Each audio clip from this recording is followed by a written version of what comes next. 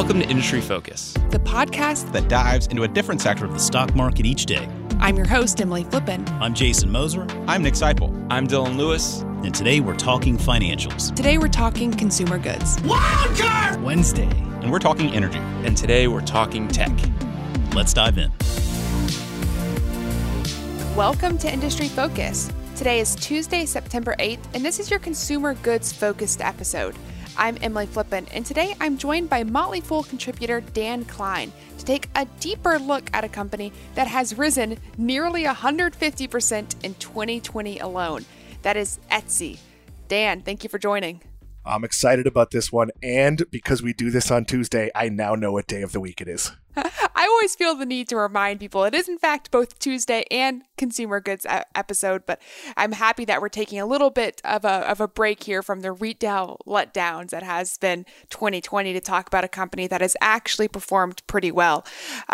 So today we're going to be discussing some of the business basics of Etsy, its competitive strategy, and its financials. But before we do so, Dan, let's bring the listeners in on why we're talking about Etsy today. Well, because Etsy was moved to the S&P 500, along with two other companies, and they moved up from the S&P Mid-Cap 400. So this isn't as big a deal as maybe, had Tesla been moved up, because they were already being tracked by companies that track these other S&P indexes, the Mid-Cap 400. These companies are going to replace H&R Block, Coty, which is a beauty brand that's really struggling, and Kohl's. All three of those were downgraded to the mid-cap tier. But Emily, the real surprise here is that Tesla didn't get added. Yeah, and I like how you pointed out that it's not as big of a deal for Etsy to be added, since Etsy is a company that was already being recognized by the S&P 500 in the mid-cap tier, but is because of its impressive growth recently has obviously been upgraded. But it's probably a big deal that Tesla here, it's just what is it, $400-something billion company, got actively left out. So what are your thoughts on that decision? Yeah, I'm going to mirror your thinking. We share a document beforehand, and you basically nailed it. So here's the problem. There's no rule saying they have to add them just because they're big. And right now, as I'm sure you're seeing, whether you're listening to this when we release it on Tuesday or later in the week, tech stocks, some of them are very volatile. And Tesla stock has been all over the place between the split, between some of the volatility, the variability in the stock price. The various indexes that follow the S&P 500 would have to buy shares of Tesla. And depending when they do it, that price could vary greatly. That's something the S&P 500 people don't want. So do I think they'll add Tesla? I do. But I think they'll add Tesla at a time where it's not moving in 15% or 20% chunks over the course of a day or a trading week. I actually think this is more technical than a diss on Tesla. Yeah, this is an interesting decision, though, because it really was a foregone conclusion from analysts, myself included, that Tesla would be added. Because in my mind, if you're a committee who is looking at the 500, some of the 500 biggest companies here in the U.S., Tesla is a hard company to miss. But to your point, when you have passive indexers who are investing in the S&P 500 funds that track this index, they're doing it because they don't necessarily want the volatility that's associated with picking individual stocks. Tesla itself is such a volatile company that you can kind of forgive the decision, although I understandably believe that many Tesla investors may not forgive that decision so easily.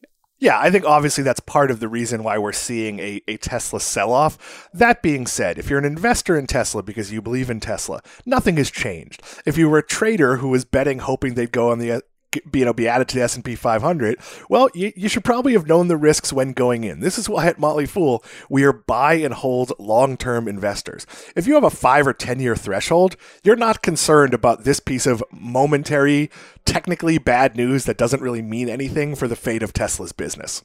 Yeah, you nailed that. And instead of focusing on all the things Tesla could have done or lack thereof to get into the S&P 500, let's talk about a company that seems to have, A, done everything right over the past couple of years, but more importantly, B, benefited a lot from the pandemic that was added. And obviously that is Etsy. What can you tell us just about Etsy's business? Yeah, so Etsy is a platform where, I don't know if you call them crafters or creators, but people who make stuff. So it might be someone who makes homemade candles. It might be someone who knits wool hats. In this case, people who make creative face masks. We talked about Disney earlier, and there are a lot of custom-made Mickey Mouse ears on, skirting some of the copyright rules. Disney has shut down certain things like people who are making Baby Yoda dolls, which violates copyrights, but the Mickey Mouse ears are something you can make. So it's a giant platform full of creators. That's half the puzzle. So that's the marketplace. That's your local farmer's market where there's tables all around. Then they also have a massive amount, I believe it was 50 million users. So it's about 3 million sellers and 50 million people buying. So basically it's a huge marketplace. Well, what did the pandemic do for them? A lot of people needed masks. And okay, in the short term, that's a one-time bump. We're only going to need masks for whatever it is, 3 months, 6 months, 9 months. I hope it's not much longer than that. And certain people may buy masks for flu season going forward. We might look more like other countries with some people using masks and it being normal. That said, and we've talked about this with lots of businesses, Amazon, Netflix, Disney Plus, all of the new customers who came to Etsy looking for masks or creative gifts during the pandemic, those people, Etsy now has their information. They can market to them. It's much easier for them to make a transaction on the platform because Etsy already has its credit card. This lowered marketing spend and accelerated growth for Etsy in a way that, can't be measured. It's really strong. Yeah, and I already see that as we're talking here, we have a question come in from a live listener who is asking, well, how much of this growth is tied to COVID masks versus how much is sustainable? It's a really good question. If you look at their previous quarter, they had merchandise growth. So the growth of just sales on their platform was up nearly 150%. But Etsy was smart. They broke out what they call non-mask sales. And that's not to say non-pandemic sales, because the amount of people that went to the platform during the pandemic and related to the pandemic is hard to break out. But if you just look at the sales that were related to things that were not masks, that still grew 93%. So even taking the very clear, immediate impact of mask sales out of Etsy's business, it still looks like a really strong platform. Yeah, and this is like so many of these other pandemic-driven platforms. This was a strong business before the pandemic, and it's going to be a strong one after. What we don't know is exactly when sales growth will catch up to one-time sales growth. So, look, the second the pandemic is over, we'll probably see a surge in-store shopping of people who just were afraid to go out, didn't go out, and they just want to go to a store, and that might lead to less Etsy shopping. That said, it's much easier to find a clever, say, birthday gift on Etsy than it is to go to, a bunch of different places, to find that gift. This platform serves a need, and right now masks are part of that. But you know what you can get there? Winter hats and gloves and anything people can make, with a personal level of flair. It's like going to like a giant, crafters fair where there's just an endless supply of things. And I know as a husband who struggles to buy gifts, it's a platform I'm a member of or a buyer on, and it's one that, I did go to Etsy looking at masks during the pandemic. I didn't end up buying any there, but I do think people will have a more connection to it, and a lot of people that launch side gigs selling on Etsy, if they had success, they might continue to do that, and some of them may actually pivot and make that their job going forward. So some of this growth might get given back, but eventually this is a platform that's going to get bigger and bigger and bigger. And I know there's a lot of listeners who maybe aren't familiar with Etsy's platform, or maybe know the name but haven't shopped on it themselves. So when they look at Etsy as a publicly traded company, it can feel like, well, is it really that investable? To put some numbers behind Etsy's business, Etsy has nearly 3 million active sellers. Those are people, artisans as they call them, who are making goods and selling them, handmade items on Etsy. But their platform has nearly 50 million active buyers. So that's a number of people who are mostly based here in the US, but they actually have business across, I believe, 6 different countries across the world. But just tons of people have been flocking to this platform.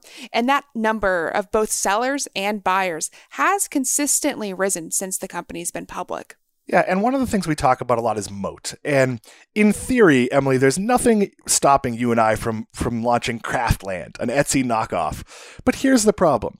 You have to attract the people who want to sell on the platform. That's not easy because they're only going to want to come to your platform. It doesn't matter what your fees are. It doesn't matter if you take less money. If you don't have shoppers, if I build a mall in the middle of nowhere, 3 hours from anybody, it doesn't matter that the rent is cheap because who's going to come to my mall? Etsy already has the customers. The amount of money you would have to spend to equal Etsy would be daunting for anyone. I can't imagine even Amazon wanting to play in this space because it's just such a robust platform. Now, would someone want to buy into this space? Maybe. An eBay Etsy matchup makes a lot of sense. I don't know who would be the acquirer in that scenario. eBay could dream. Yeah, but getting people to both sides of this transaction, and it's additive. The person who's crafting, who tells their craft group or their friends who craft, hey, by the way, I'm at Etsy and I'm selling well, and the platform works great. Well, that's going to get their friends to try it. This should grow and grow and grow. They also have a lot of optionality about what they actually allow to be sold on the platform. I could make lots of things, and I'm not sure what the exact rules are for Etsy, but they can grow. And you mentioned they're only in 6 countries. When they enter a country, they don't need to attract crafters in that country. They can use the existing products they have and just market for audience in that country. And obviously, once they have audience, some of those people will also be creators and will join it. So this is a company that's in the very early stages of its growth. I love the fact that you pointed out Amazon, because this is a company that has clearly carved out a niche for itself in e-commerce. But the question always comes up, what about competitors competing in this space? As Etsy raises their fee, and that is how Etsy makes money, they charge a fee to the sellers for listing and selling their products on their platform. They've consistently raised that fee. They haven't lost sellers, but they've raised the fee. Theoretically, they could raise the fee to a point where sellers would then leave the platform and go somewhere cheaper. So what's preventing a company like Amazon from coming into the space and launching its own third-party website? And Amazon's actually tried to compete in this space in the past, right? Because you'd have to spend a massive amount of money to lure creators to the place and then guarantee them that there'd be buyers. And Amazon is, let's look at, say, wool hats. Amazon sells wool hats that are mass-produced and are really inexpensive. So sure, could I buy a really cool one from an Etsy creator that was, $40 instead of $10 on Amazon? I could. At some point, it eats itself. It becomes, you're competing against things that aren't like-minded.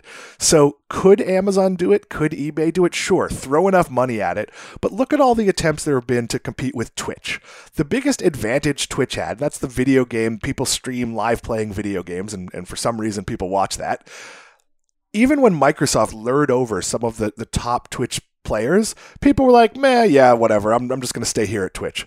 Being the entrenched winner gives you some leeway. And if they went from 3.5% to 5% on their seller fees, sure, if they went to 20%, yeah, that'd be bad. If they go to 5.25% next year and eventually get to 6%, that's still really low compared to, let's say you're the best person in the world at making handmade candles, and you walk into your local craft market and you need to rent a table, or you want to be sold on consignment in a local store. It's going to cost you a higher percentage than that to do business. If you launch your own Shopify store, you can do that. But who are you? Who knows about Emily's handmade candles and wool hats? Nobody knows, so you have to advertise or word of mouth. This is an easy way to build a business. If you have a product that people are looking for and it's unique enough, Etsy has a user who will buy that product. Paying, even if you're paying 10% in total fees between the listing and the percentage they take of the sale, that to me seems like a really tiny amount. Dan, do you know a company called Redbubble? I don't. I didn't expect you to. It's an Australian company, but I think it's one that's worth pointing out in the context of Etsy, because you reminded me of this company when you were talking about competitors coming into the space. Redbubble is an Etsy-esque, that's a hard word to say. It's an Etsy-like company that's based out of Australia that has tried to recreate the success Etsy's had in the US and Australia. And I know from our Australian fools who were burned by investing in the company about just what a money pit Redbubble has become. And while the company has performed well during the pandemic for exactly the same reasons you can say Etsy has done well during the pandemic, it has been just in a burning state of cash as it's attempted to expand out its business beyond just Australia. And it's it really hasn't gained the notoriety that Etsy has, despite the fact that it has a lot of the same appeal as a platform like Etsy. So it really does just go to show some of the competitive advantages that exist with, you called it moat. I think that's a good word, the moat that exists with Etsy right now. Yeah, I mean, Etsy would have to do something to scare its audience away. And look, historically, that's happened. I'll give a fairly recent example. BlackBerry was so arrogant that it basically didn't release a new phone for more than 2 years. Well, that might get people to try an iPhone. So Etsy could, in theory, have policies that scare people away. That said, despite there being a lot of leadership turnover, this is actually a company that's been pretty well run. Yeah, and that's an important thing to talk about, the culture and the management team that exists at Etsy, because to the extent having the network they do creates a moat, you could also make a really strong argument that Etsy's culture and maybe its management team, probably more debatable, but at least Etsy's culture is within itself a competitive advantage. Yeah, absolutely. And look, if you're going to be a platform for crafters, you have to put the crafters first. And there's a lot of comments about Amazon. And the problem is Amazon is not geared to care about individual vendors. So if I choose to use Amazon as a third-party marketplace, as a store, Amazon has all those services and they'll let me use them, but they're going to charge me dearly for them. They're not going to welcome me into the fold because here's the reality, they don't need me. And realistically, Amazon might want to pick off like the guy who's selling at volume, but crafters aren't generally selling at volume. Most crafters don't have a team of people making their product. It's a really difficult business to emulate, and it has to come kind of from the ground up. People on Etsy, there is a community aspect to that that's very difficult to build from scratch. Completely. And when you look back at Etsy's founding story, it's not pretty. I'll say that much. It was founded by 3 co-founders, all of which who have left the company. Typically not a super great sign for companies that we invest in. But the management teams that have taken over since the founders left have actually really kept up with that same style. We call it the ESG, the environmental, social, and governance aspects of Etsy. That is to say, they put the artisans first. I think it's worth talking about a man named Chad Dickerson, who was the company's CEO from 2011 to 2017, really ran the company with the foresight of artisans first in mind, putting females especially ahead, both in terms of board tenure as well as the fact that females tended to be the artisans on the platform and tended to be the purchasers. And he actually left the company. He wasn't great at financial management. When the company had to go through layoffs, Dickerson decided that he was one of the people that had to leave. This is a peculiar story. So either he understood he wasn't the right person for the job, and in the history of CEOs, he would maybe be like the first one of 5 who fully understood, wow, I've taken this as far as I can go. I need to be replaced. That happens. Maybe he was more worried about the value of his equity. I don't know what the situation is. It seemed to me that he could have said, hey, I'm going to forego my salary for the next year while we get things on pace. It's really strange to step down. So I'm not entirely sure I take this as like a crazy selfless act.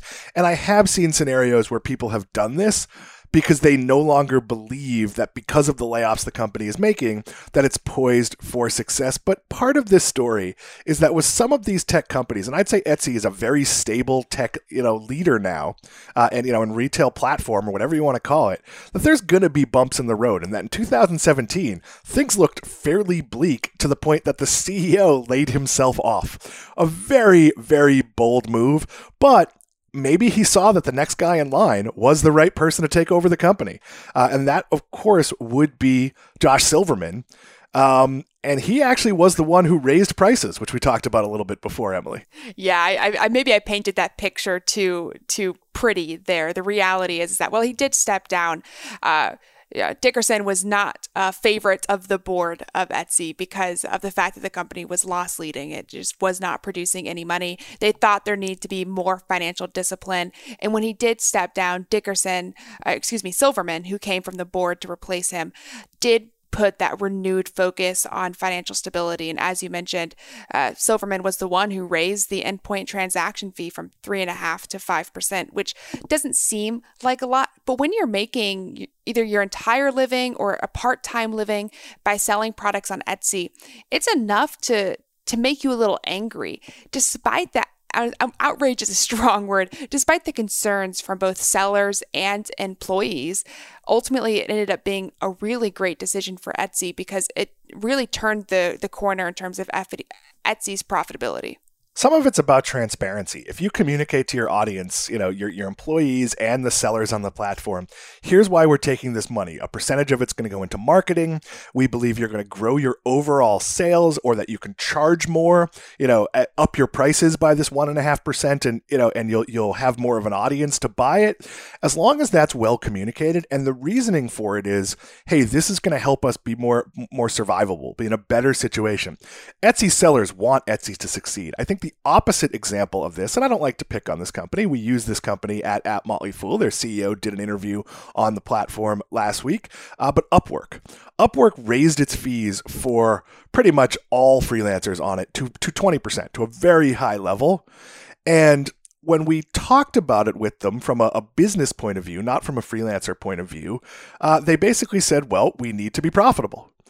And it's like, okay, but, I'm a freelance writer who's making, $40 an article for some, not, of course, for Motley Fool. I'm talking the lower level of people on the platform. You have to work hand in hand with your whole community.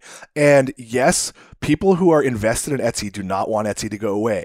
So going up 1.5% is not overly, strong. And while people would like everything to stay the same, it's a pretty minor move. And as long as you're explaining what you're doing, and look, what happened? The platform grew and many sellers likely made more money.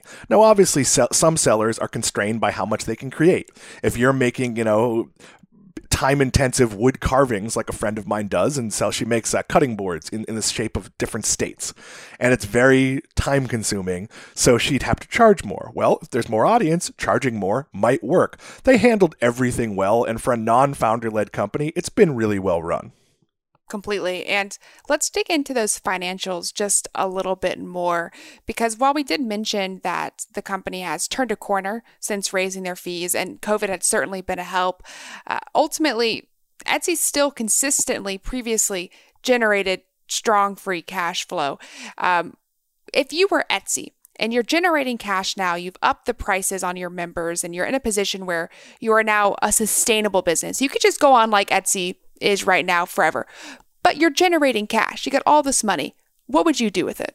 I'd continue marketing. I mean, look, they're at a small percentage of the total audience, and marketing goes in twofolds. Like, yes, you want more buyers, but you also want more sellers. And I don't know what their other opportunities are to sell, because I'm not that familiar with every category they sell. But whatever it is, find adjacent categories and move into those. The other thing, and we didn't talk about, is they own a product called Reverb. It's important to mention. Reverb is a marketplace for selling used musical instruments, and I wouldn't have thought this would be a great business. This is actually a great business for them. And I don't know if it's simply because the people who play instruments are maybe adjacent to the people who are buying or making crafts, so it's a cheaper marketing spend. I think they should also look at other clever opportunities to acquire things that will change their business and give them, more optionality, more ways to say to their customer, hey, this is a new part of the Etsy family. We think you might like it. There are some marketplaces out there for different things like lesson plans for teachers, and that might be some of the areas. Maybe some art stuff they could move into more heavily, or photography, or whatever it is. I think there's a lot of areas they can expand the brand, and when you have cash, you have choices. That said, continuing to make sure that during the pandemic, people know who they are and get hooked on the platform, I think is really, really important. I think Reverb, that acquisition, Reverb is a smaller niche music, I believe, music and instrument marketplace. And it was an acquisition. Yeah, they sell used instruments. Yeah, there we go. It was an acquisition that they made last year, and it was interesting because historically Etsy hasn't really been acquisitive, and it raised the question of, what is Reverb doing that you can't do, Etsy, right? What's preventing somebody from selling instruments on your platform? And I think it was an important kind of discussion point to show that the reason why Etsy has succeeded over a company like Redbubble is because customers of Etsy knew to go to directly Etsy. Right? They didn't have to convince somebody to go to their platform from another platform. People knew Etsy. People browsed on Etsy. They had the end consumer. they don't have the end consumer for the music industry. Music, people who are looking to buy instruments or lesson plans, whatever it may be, don't think to go to Etsy to get those things. So acquiring these smaller players in different industries was actually really smart, and is actually really strategic for Etsy, because they can take the scale that they have right now and the lessons they've learned and apply those to lots of different niches in the future.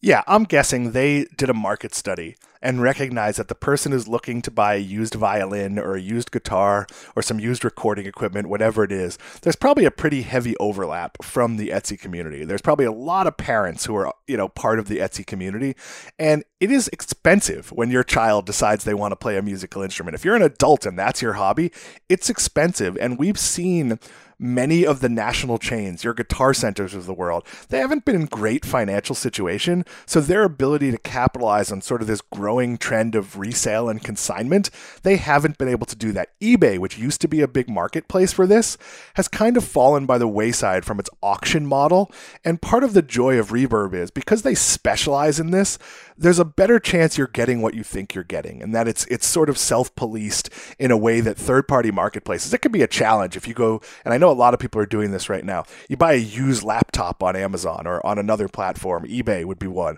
where you really don't know what you're getting. Reverb, because it's all about music, the reviews matter. Just like on eBay, if the seller has really strong reviews, you can trust that seller. That's kind of where they're going with Reverb. And that creative person who's buying a guitar, well, they might want a more personalized gift, or they might also be someone who builds stuff so these aren't directly related businesses, but if you put them next to each other in a mall, they'd kind of make a lot of sense. And I think that's a good way to think about their strategy. Before we wrap up here, I'm seeing that we're getting a lot of questions about acquisitions, and not about Etsy's acquisition of Reverb or what Etsy could acquire next, but what if somebody acquired Etsy? So Etsy is around a $13.5 billion business at the time that we're taping this. Who knows what will happen in the future? If you're looking at Etsy, $13.5 billion is huge, right? So if you are looking at Etsy's, do you think that their business could stand to be acquired? And if so, by whom?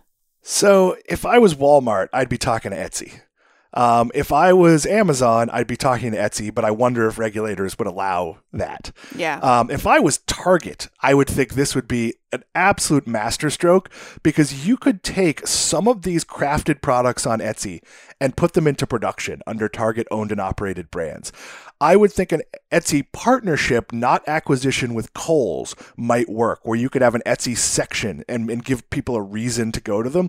Etsy knows what it's selling. And look, it's not all a person in their room knitting something. Some of it is, call it handmade, mass produced, where they have ability to scale up and bring other people in.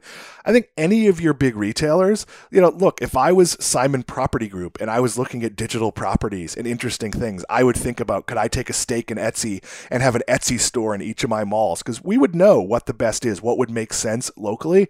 I actually think this is a company that could be acquired if it wanted to be acquired. I'm not so sure that Amazon would be interested in Etsy if the Etsy leadership team and its workforce at large didn't want to stay.